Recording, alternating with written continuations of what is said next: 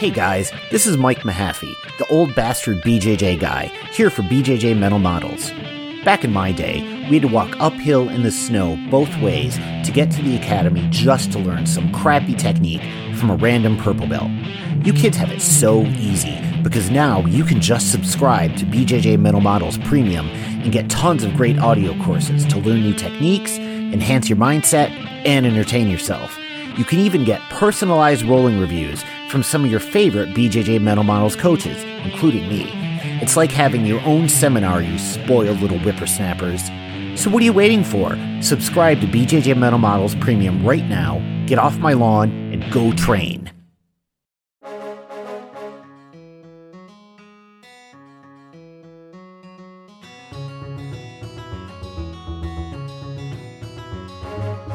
Hey, welcome to BJJ Mental Models, episode 118. I'm Steve Kwan. BJJ Mental Models is your guide to a conceptual and intelligent jiu-jitsu approach. And today, I got a friend from my clubhouse. Actually, someone I met there through mutual acquaintance Emily Kwok, Mr. Daniel Rodriguez. Daniel, how are you doing? I'm great. How are you doing, Steve? Not bad, not bad. So this might be a bit of a regurgitation for you. I think we already kind of had this conversation on Clubhouse already, but I thought it was fascinating. So some background here. You and I know each other through Emily Kwok, as we discussed earlier. And you recently had a conversation on Clubhouse about mortality, which I thought was just a fascinating topic and something that we simply don't talk about enough in jiu-jitsu. And this is a theme I've started to see explored a lot when talking to people who are getting close to, the master level of jiu-jitsu. They're getting older. A lot of grapplers, they've got all of these dreams and goals and ambitions that they want to achieve when they're really, really, really young, but they never think about ultimately at the end of the day, what do they really want to achieve long term? And also, what do they really want to get out of life? And eventually everyone, regardless of your situation, all of us, we're going to eventually get slapped in the face at some point with our own mortality. And we're going to have to start thinking about what do we really want to get out of this life? How can we do that in the time that we have? And I'd rather that we all think about this early on in our life versus later on, right? The worst thing that happens is, you never think about this. You live your life without really thinking about what you want to get out of it. You're kind of just focused on minutia. And then one day you're faced with your own mortality. And at that point, for many people, they have to have this reflective moment where they realize they wasted their entire lives. And what you said on Clubhouse really resonated to me. And I think it's something that will resonate to a lot of people out there, because if we're going to be honest, a lot of the people who do jiu-jitsu, or at least who do it seriously, is young people, right? Jiu-jitsu in a lot of ways is a young man's sport. And many people, yes, they do grow up and graduate into that, that mentor role, and they achieve that level of wisdom and they start giving back to the community. But many people, they don't do that. And I would love to get your perspective just on your experiences with mortality, what that's meant to you, how that's changed your thinking, and the kind of advice that you would have for other grapplers out there. So maybe with that said, Daniel, why don't you do me a favor here and just introduce yourself so that everyone is familiar with your story? Sure, 100%. My name is Daniel Rodriguez. Grew up in New York City. After graduating from high school, I went to school at Massachusetts Institute of Technology. And then I left Cambridge after graduating and went to LA to pursue a career in acting. At least that's what I initially wanted to. But in terms of my grappling background, I wrestled in high school, and then subsequently I moved to LA and I tried out the acting thing for a while and kind of went back into the computer science major that I had studied while I was at MIT. One of my coworkers at this advertising agency that I was working at found out that he was a brown belt at the time in Brazilian Jiu-Jitsu. I had watched all of the UFCs from back in the day and, kind of super geeked to know that there was a coworker there, and he kind of invited me to come over to his gym, and I, kind of got hooked on it while I was there. So I had a huge period of time where I was just kind of like studying jiu-jitsu after work every single day. And then subsequently started to get into like adventure sports as well. Like I skydived, got into base jumping. And then speaking specifically to the mortality aspect, around 2012, I found out that I had cancer, and just kind of like flipped my world upside down a little bit. And this is kind of like one of those situations where it was a little weird because you kind of go into life thinking that you have all of this time to accomplish like all these various goals that you may have, or you think about like retiring when you're like 60 or 80, and here I am faced with this disease that can potentially like take me out in a few months. That was kind of like the genesis of kind of living with intention from that, going forward from that point, which is something I think that people, they tend to forget just because they kind of like get lost in the routine a lot of the times. Yeah, that was kind of like the beginning of it for me. Well, just so that I'm clear here, what is your jiu-jitsu background? I believe you're a black belt, right? Where do you train and who are you under? Oh, yes. So the gent that got me to the gym in LA, his name was Travis Lewis, and we both became black belts under Renato Magno. Renato is a cousin of the Machado brothers, and he came to LA with them when they had traveled to the United States initially back in the day. And he was Jean-Jacques' lead instructor for a while before opening his own gym. And so, yeah, I basically like stuck with Renato for the majority of my BJJ career. Some of the accolades that I got, I was able to take first place in the brown belt middleweight masters division, and then I took in Pan Am's, and then subsequently third place in the black belt middleweight masters division as well. And what was the other question that you had? I'm sorry, I missed that one. That was the big thing I wanted to understand, was just the background to jiu-jitsu. So this strikes a little bit close to home for me because it seems like you've got a similar background to me. You're a computer guy, you got into jiu-jitsu, but you had a total veer off the path you expected to encounter in life pretty early on.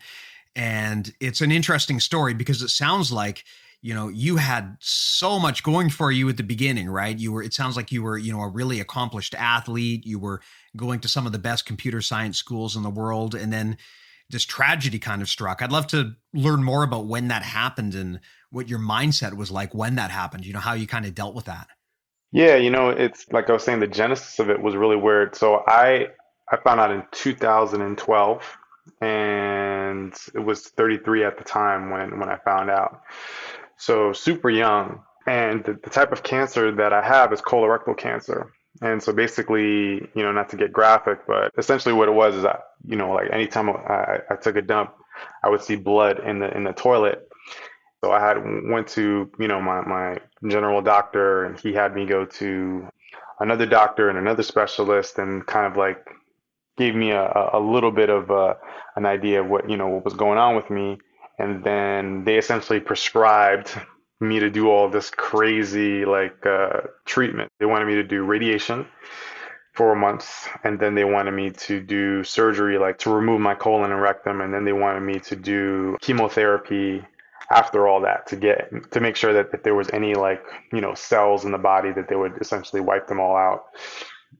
And the first reaction is just like, I gotta just get away from all of this, right? Like, it's a little bit of shock, just trying to like process it all. Like, what does this mean? Because if you saw me walking down the street, I would look completely healthy. Like I didn't feel anything weird aside from some, pains and stuff like that. Like the disease that I had was such a slow growing disease that, it didn't really affect my day to day. Like, but that's just from my type of cancer. Like other people's cancers affect them in various ways. But anyway, yeah, I was just kind of like not really understanding how to process it in the beginning. And then, telling your friends about that is kind of another series of overwhelmingness. And what I mean is just because like everybody goes into their problem solving modes. They want to hook you up with the best doctors. They want to make sure that, if you need anything, that they're helping.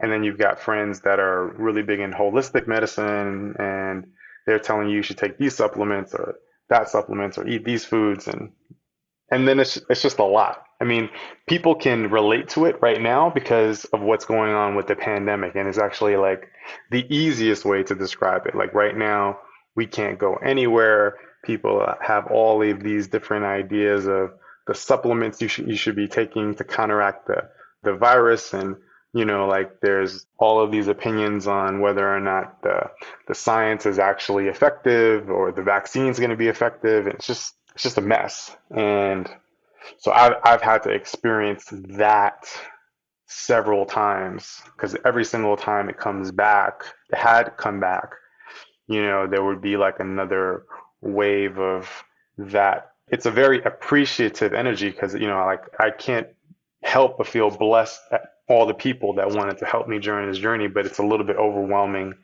in that respect as well. Yeah, that's something I'm starting to kind of get my head around. Everyone with their best intentions, they want to help, right? And when you're Right. going through a rough time, the knee jerk reaction is to offer support and to offer help.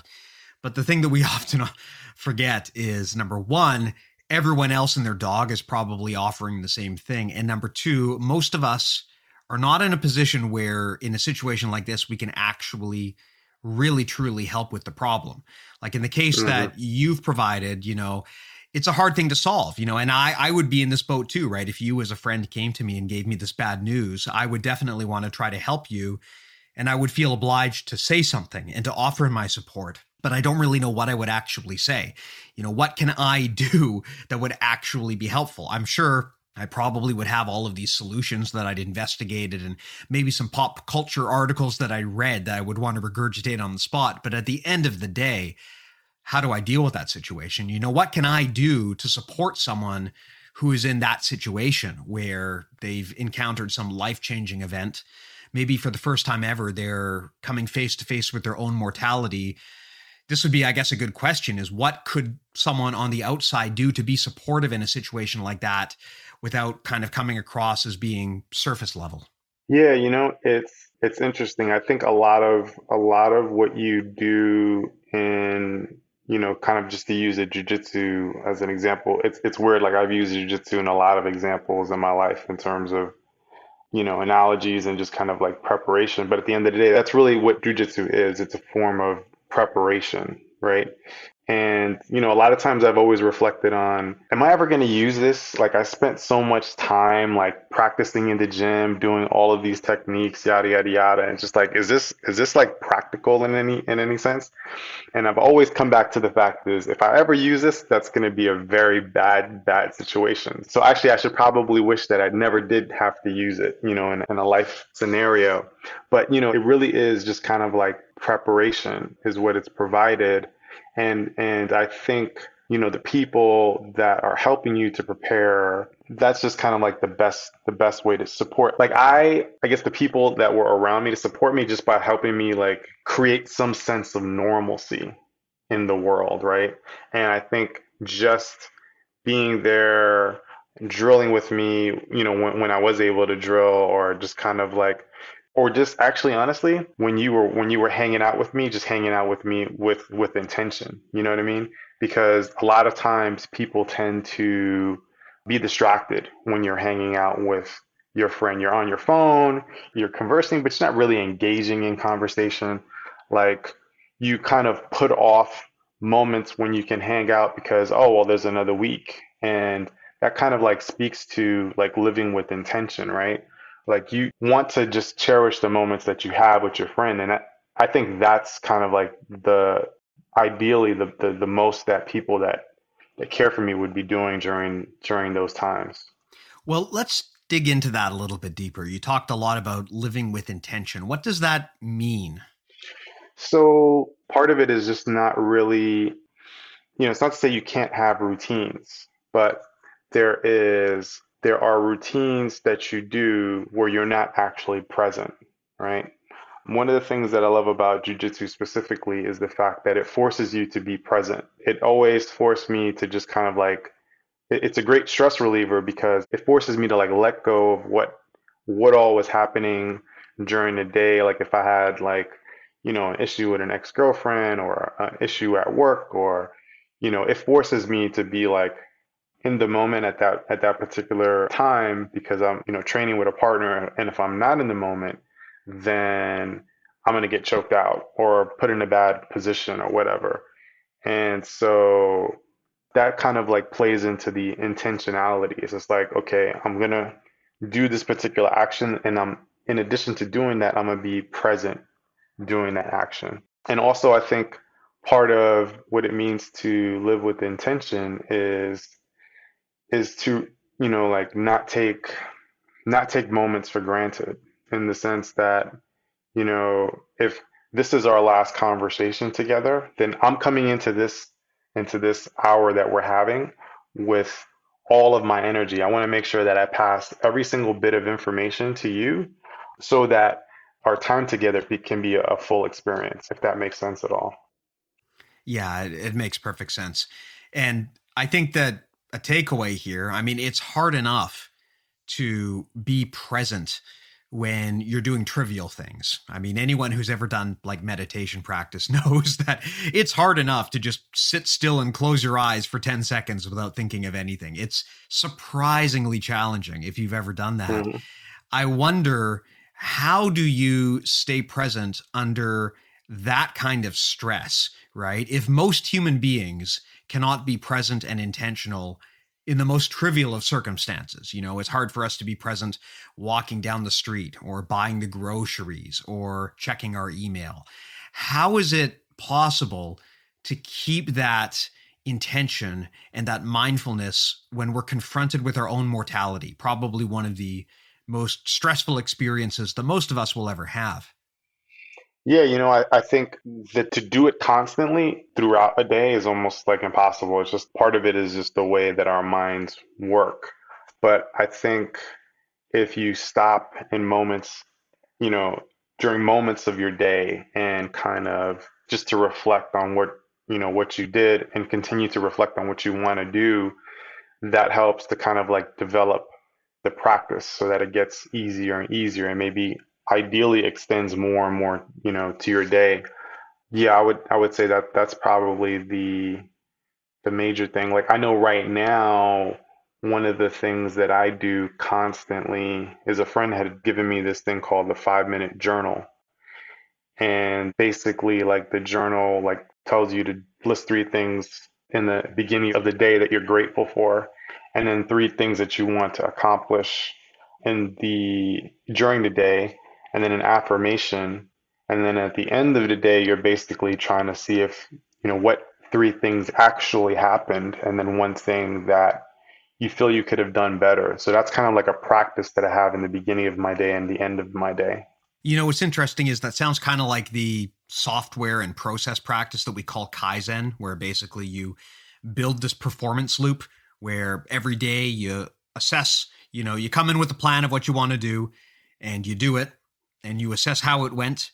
And then you reflect on what you could have done better and what you should do the next time around. Exactly. That's exactly the same. And it's not about winning or losing, right? Some days you win, some days you lose, some days you just don't get anything done. That's fine. It's all about making sure that you go through the process so that at the end of the day, you reflect and you figure out, look, regardless of how great or terrible this day was, how can I be just a little bit better the next day? Mm-hmm. That's exactly right. And that I think is one of the best ways to kind of create a practice of living with intention. Well, let me ask you a question on this. When it comes to living with intention, do you do any sort of formal practice in terms of mindfulness or living with intention? Do you meditate or do yoga or anything like that? Or is it basically just jujitsu? Yeah, have you ever seen that movie Ghost Dog? You know what? It's so funny that you would bring that up because I've got the feeling that if you ask that question to about 100 people, maybe 1,000 people, most of them would say no. But yes, I have seen Ghost Dog starring Forrest Whitaker. I have seen this movie. Right. So you know about the book that he mentions in that, the Hagakure, The Way of the Samurai. I don't recall what it is, but should we explain this movie for listeners, or should we just leave this as like an Easter egg that maybe some people will go off and explore? Yeah, let's leave it as an Easter egg. Let's leave it, but I'm gonna give the name. So Ghost Dog is definitely a cult classic that you should check out with Forrest Whitaker. It's got some amazing beats by by the RZA in there. But the book that he references is called the Hagakure by Yamamoto Tsunetomo.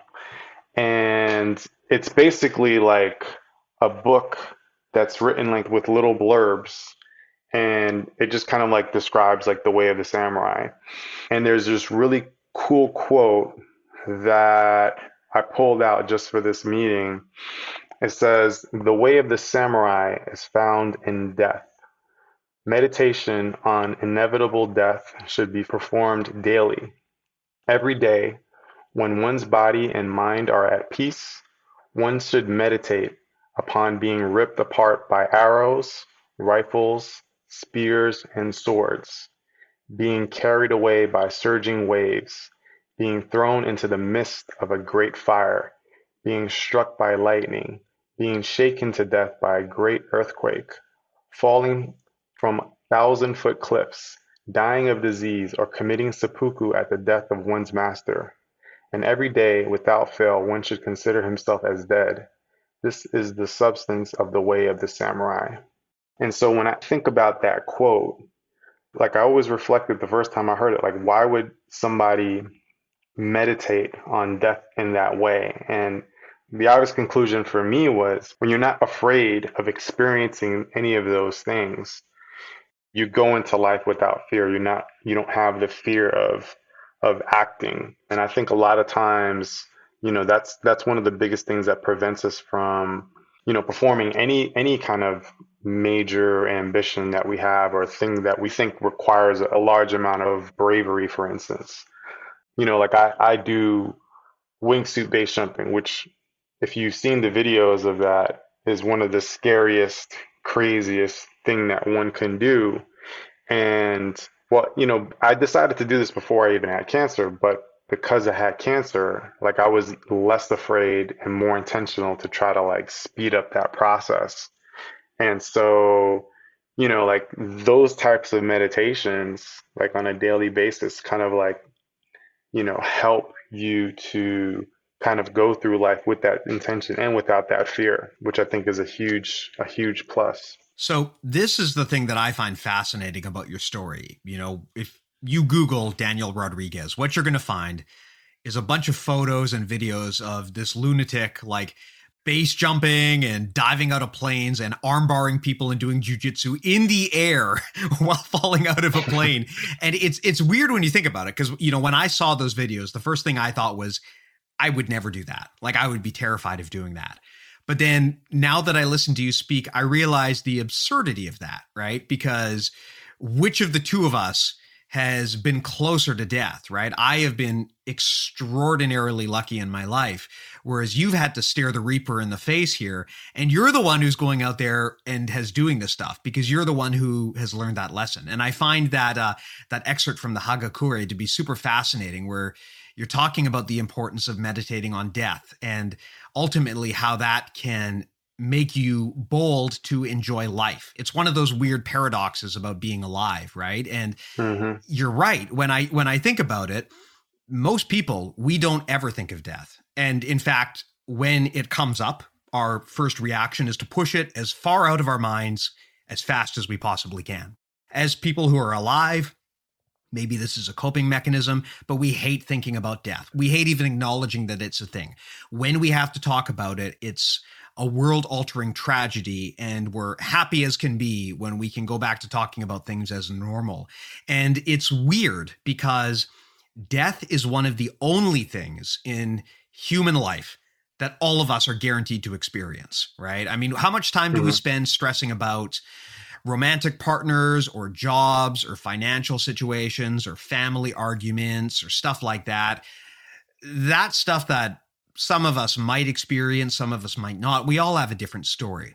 But the only thing that we really all truly experience, guaranteed, is death. And we intentionally avoid thinking about it because it's scary.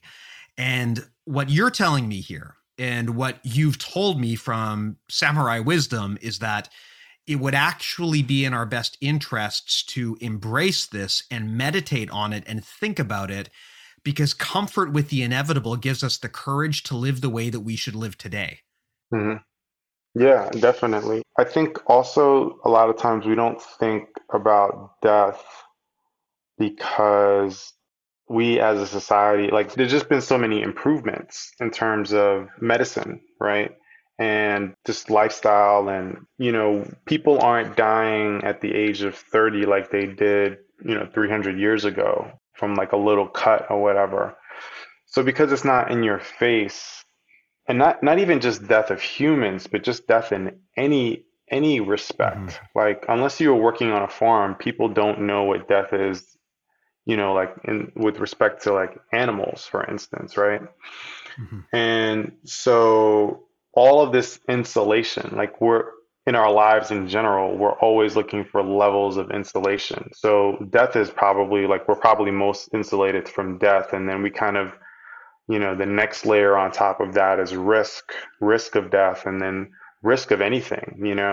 And then the thing that prevents us from going deeper into any of those is like fear at each of those levels. Like, oh, I'm afraid that this is going to happen, so I'm not going to take a chance at doing X. Like, oh, like being in front of crowds makes me nervous, so I'm not ever going to put myself in that situation. But, it's weird. It's like when you live just at the edge of your comfort zone, you kind of learn more stuff about yourself. So it's death is like the final of all of those, but like when you're going levels outside of that, it's like levels of risk and which levels of risk that I am willing to take. But yeah, if you can cope with the death portion of it, which we are all most scared of, then a lot of the other ones just kind of start to fall apart. You know, granted, my life experience is a lot less intense than the stuff that you're describing, but one thing I can relate to is being afraid to do something because you're afraid of losing something. And at some point, when you're confronted with that fear for long enough and it holds you back for long enough, if you're lucky, at some point you'll just say, fuck it. And you'll kind of do a Right. total 180 and you'll do what needs to be done. And if I'm being retrospective here, every good thing that's happened in my life has come from hitting that fuck it moment. There were Right. times when I was afraid to be social because I was afraid of social rejection. And at some point, I just got so frustrated with that. I would just say, fuck it. And I just go out and do it. And there were times when I was, afraid to try to succeed in certain areas of my life, like on my job. And I was afraid that I wasn't qualified and I didn't have what was required to get where I wanted to go. And that held me back and prevented me from taking chances. But then after enough frustration builds up over the years, eventually you have that fuck it moment where you just realize, you know what, I'm just going to try this. And every good thing that's happened in my life has come from crossing that threshold and realizing at some point, I've just got to try this. Mhm. The consequences of not trying and never achieving anything are worse than the consequences of trying and failing. And staring at death, I have to imagine, is one of those things that wakes you up and makes you realize that you need to be bold. And, there are times in my life where, I lost years of my life in terms of moving towards my goals because I was afraid. And seeing the stuff that you do on a daily basis makes me wonder, was this a wake up experience? And what can the rest of us take away from this? Yeah, I mean, I definitely think it was a wake up experience. And the interesting thing is there are there were a lot of different opportunities that I potentially have that I just never exposed myself to them. Does that make sense? Definitely, definitely. It's like if I understand correctly, you're kind of saying, and you tell me if I'm wrong, it's not even that you didn't take the bite to see to see if it was an opportunity, but rather you didn't even look. Yeah. Yeah, it's like, so here's something crazy that you talk about bucket moments. So the summer after I found out that I had cancer, I told my job that I was no longer going to be coming into the office, and I was contracting at this company. And my manager was like surprisingly fine with it. He was like, "Yeah, no, don't, no problem. Like we love your work, we love you. You know what I'm saying? Anything that you need, let us know. Here's a hotspot so that you can, log into the company VPN anytime you need to." And just keep doing good work and try to get healthy again. And that blew me away because I was just like, oh, now I can work from anywhere in the world. And that's, the following year, I was basically traveling, all over the world, base jumping, still working so that I could support myself. That's just an opportunity that I would have never considered before. And because I had cancer, I wasn't afraid to just kind of approach that opportunity, so that was a huge eye opener for me, and I've tried to use that kind of example in other areas of my life. That degree of perspective, I think, is something that we can all benefit from, and I've had this too, where sometimes if something really big happens in my life, the day-to-day things that used to take up all of my attention, they suddenly become less important. And Hmm. I'm much more willing to confront them head on. I'm much more willing to have a very, very difficult conversation with someone that I've been avoiding if something big happened in my life, because it puts perspective in place. And I realize that this thing that I've been wasting all of my mental bandwidth on, in the grand scheme of things, it's insignificant. And Hmm. it's small of me as a person and as a human to try to avoid it. And I'm best just hitting it head on. And sometimes that perspective of like a bigger thing and understanding exactly how big the stakes can be in other areas of life and in other areas of the universe, it kind of wakes you up to realize that like a lot of the problems we put off, we would be better off just dealing with them. And often the Hmm. consequences are not as scary as we thought that they would be. I would actually ask, because you mentioned that it's been a long time since your diagnosis, how are things doing today? Oh, so we're good as of the last 2 years. I had a major liver surgery back in 2018. So yeah, like everything is good as of late. But but it's always funny because I've spoken to like future planning being one of the biggest hurdles of this whole thing. And 2 years has always been like the mark when some new reoccurrence has happened. So like I'm always trying to like be optimistic, but then at the same time, like my realistic side of me kind of comes out and just be like, well, don't be too optimistic just in case some shit happens again or whatever. Mm-hmm. How's your training going? So, this is interesting. Up until this point, we've kind of been speaking with respect to if you've got goals, then go out there and be intention and do them, right? The other side of this whole experience that I've dealt with, and it kind of like speaks to what everybody's dealing with right now, is the periods where I was actually under treatment. So I actually had to self quarantine and couldn't actually participate in any of the activities that I love to do. So, like I said, I've had 5 treatments. Each of those treatments, I've subsequently had to take like 4 to 6 months off of training, depending on, what the recovery was or the procedure was or what have you. Actually, in some cases, I had to take up to 6 months off. Right now, I'm actually under my longest layover because while I'm not in treatment, for me, the risk of training right now just didn't kind of like balance with the reward. So I just kind of like have been doing a bunch of stuff training wise on my own in my gym downstairs. Mm-hmm.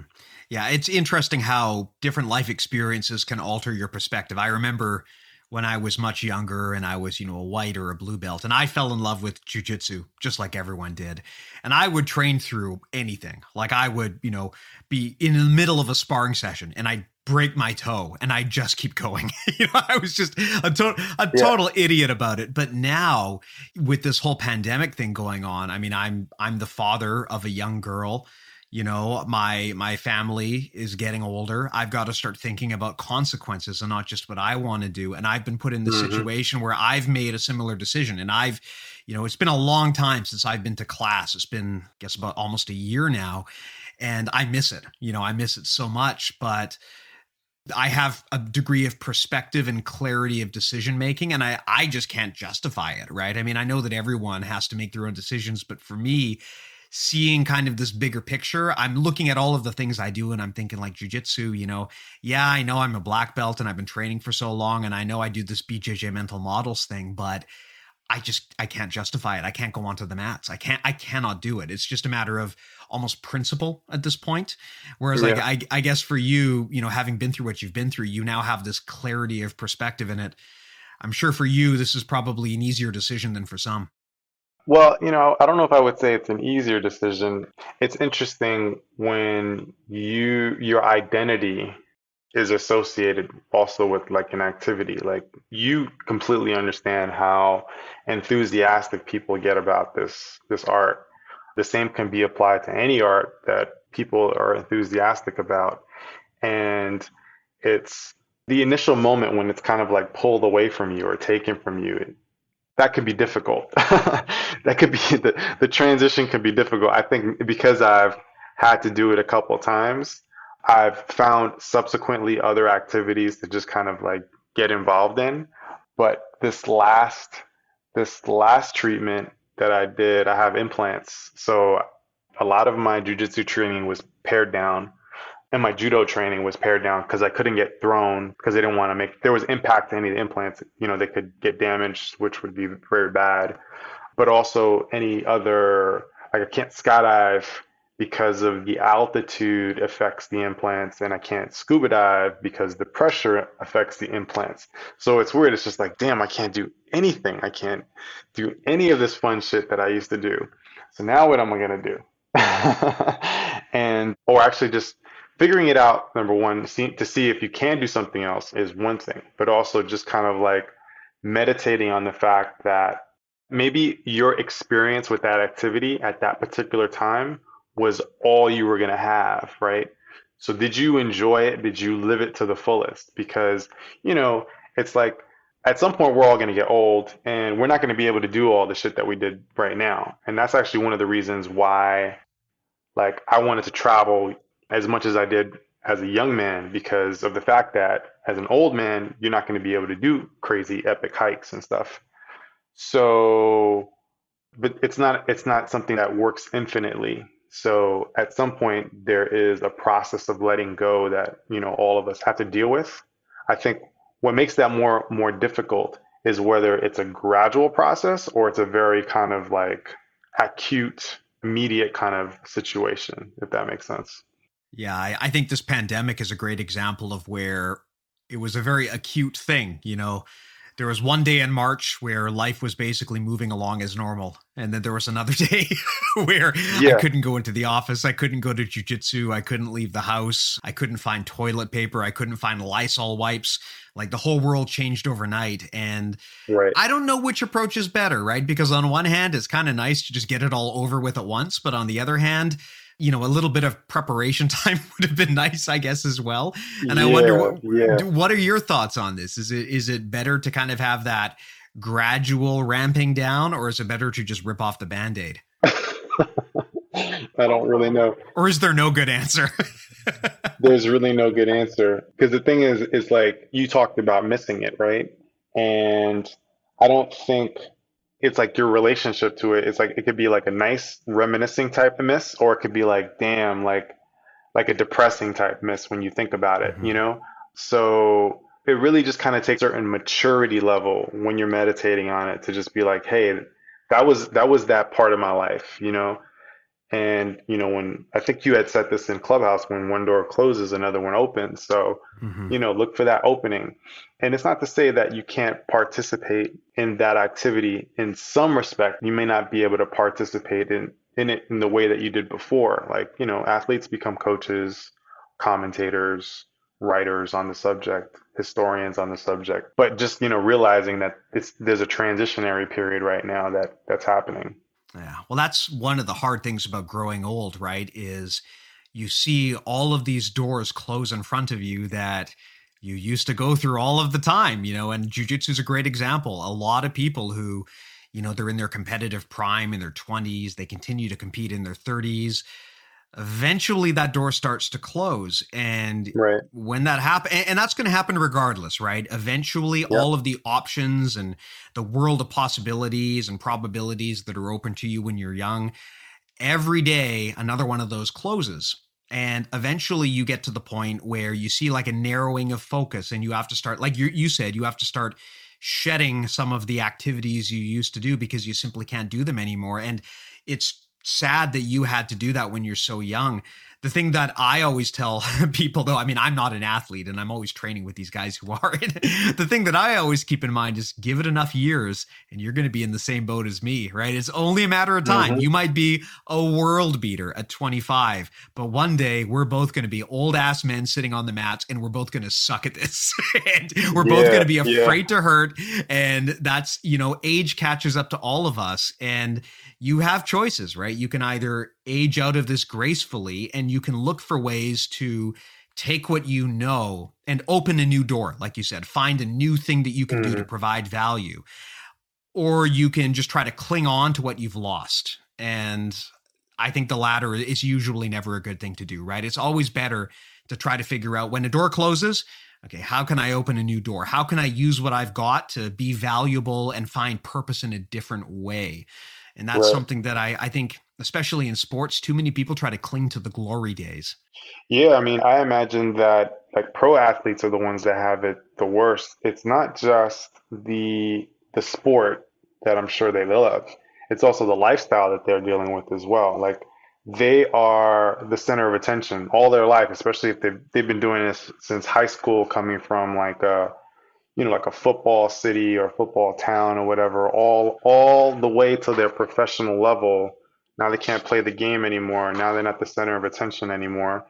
And unless you can transition over into something that, well, hopefully you're educated, because a lot of times, like, these systems tend to just kind of,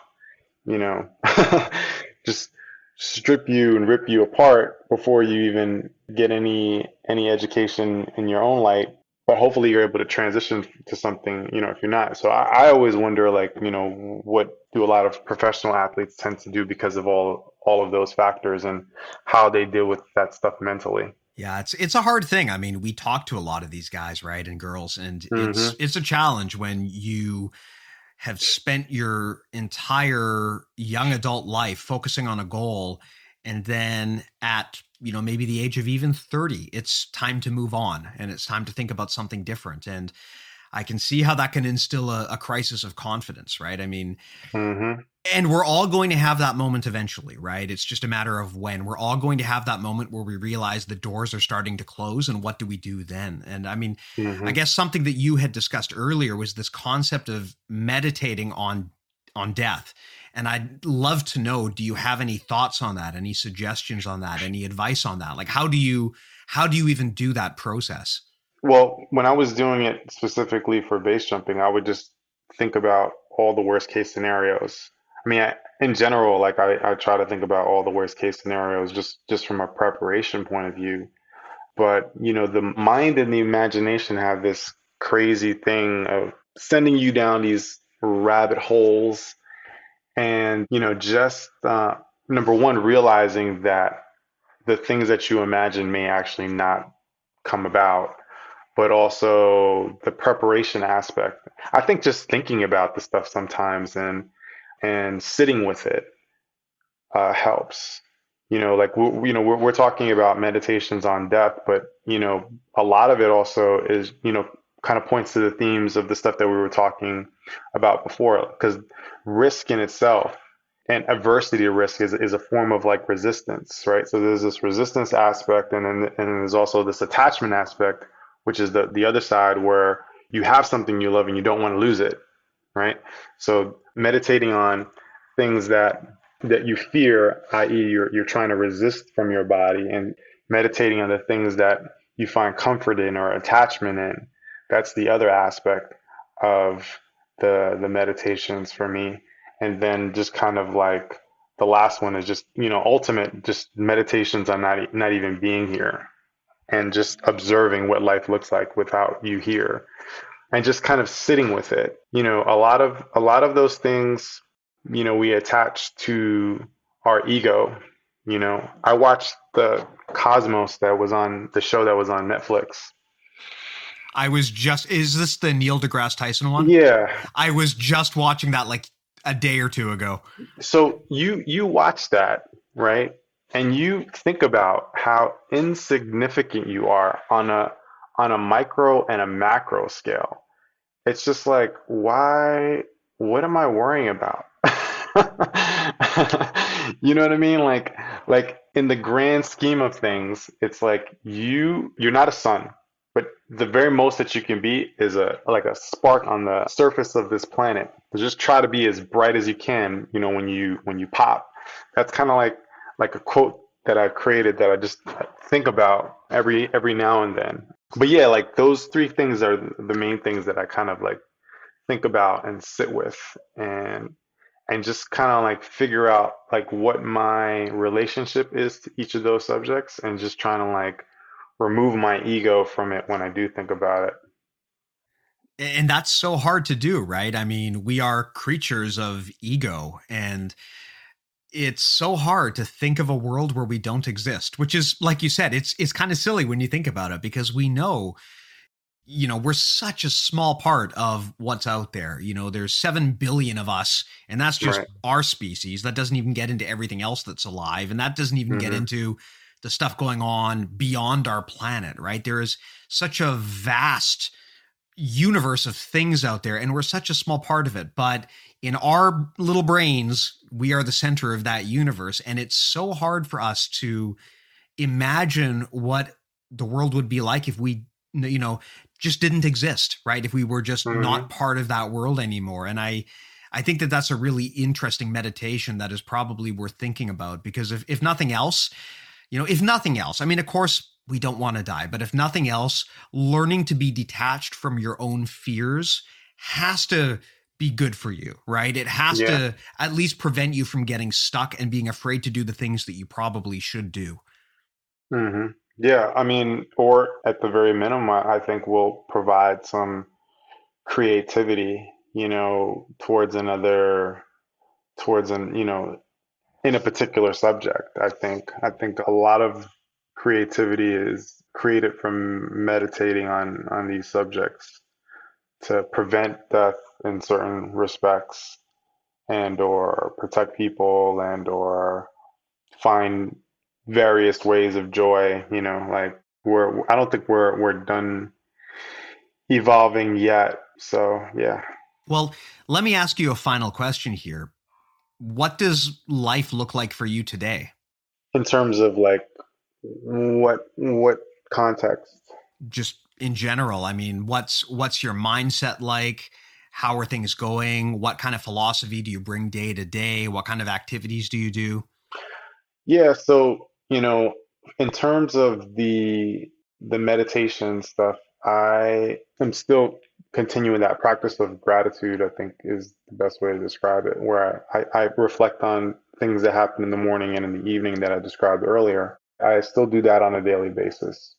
I'm still trying to figure out how to navigate this pandemic, just like the rest of the world is, in terms of maintaining relationships, having some degree of enjoyment slash fun. And then I'm also, which has always been a difficult thing, trying to figure out like what the future holds in terms of, or how far into the future is a respectable amount of time to prepare for. Just because, you know, even though I'm good right now, there's always a potential for a recurrence, and I'm not 100% over like I guess the trauma of kind of like recurrences just yet. So those are kind of like the biggest things. Also, just in terms of activities, I guess trying to find activities that are not so sensory, that don't evoke such a huge sensory overload within somebody, like or within myself, or require a certain amount of sensory stimulation. And in that sense, just trying to get okay with learning how to be bored and learning how to be just kind of like silent and chill, if that makes sense. It's kind of like the opposite extreme of where I came from. And I think it's just an interesting exercise to attempt, especially since now, you know, we're being deprived of so many things, but then at the same time, trying to substitute them with other forms of stimulation. So, yeah, trying to be stimulated, yes, less, I guess. It's funny you bring that up because I can actually completely relate to that. I mean, just as, now I'm the father of a young toddler, and I sort of see that there's this like cycle of, maybe not a cycle, but like a phases of stimulation that you require in your life. Mm-hmm. Like when you're a 4-year-old, you need constant stimulation to keep your attention. You just can't focus on anything. Right. And as a young adult, it gets better, but you still need to have a lot on the go, right? You need to be constantly kept busy. And I always wondered when I was younger, when you look at these old people who just, they sit in the chair and they just stare at the wall all day. Like I always thought, man, that seems like a really miserable existence. But I'm at the age now where I look at that and I'm like, that sounds awesome. Yeah, like I look at my cat and I'm just like, my cat just like stares into the air, like he sees like a bird and all of a sudden he just like his ears pop up and he's just like looking at the bird and his tail is like flipping by and then he'll do that for like 5 minutes or whatever and then just go back to sleep. And it's just it's just amazing. It is amazing. I mean, I remember thinking that the sign to a good life and that you were a mover and shaker was that you were constantly just being stimulated by stuff and you had so much on the go. And I thought that just sitting around at home was boring and lame. But now as I get older, I realize like that is the ultimate, to be able to live in the present moment and enjoy the present moment without any requirement of external stimulation. Kind of to be like Master Yoda, in a lot of ways. That to me is now, I'm starting to see that is actually the goal, is to be satisfied with what is and not with all of these artificial constraints that we think are important. Mm-hmm. Definitely. Yeah, definitely. Yeah, and it's tough too because there's a bunch of factors. As somebody who works in the computer industry, like they essentially gave us a slot machine in our telephones, right? So it's like we're constantly like going back to them, and so it's a difficult type of programming to break to break free in. It really is, and I would love to actually talk just at length about this specifically, about how our modern society, to engage in society and to really live in society, we are expected to live in this world of constant stimulation. And the phone is a great example, right? I mean, people talk about, your social media and your phones in almost this malicious fashion about how, they're trying to always get your attention. Well, that's just that's everyday life, right? Everything is always trying to get our attention. Our phone is just a very visible example of that. Mm-hmm. And learning to detach from technology and social media and take control of it and make it work for you is a very hard thing to do. And it's a challenge because the modern world wants you to be beholden to these processes and devices. And it's very hard to actually step back and be like, no, I'm turning off my notifications at 5 p.m. I'm not going to check my phone.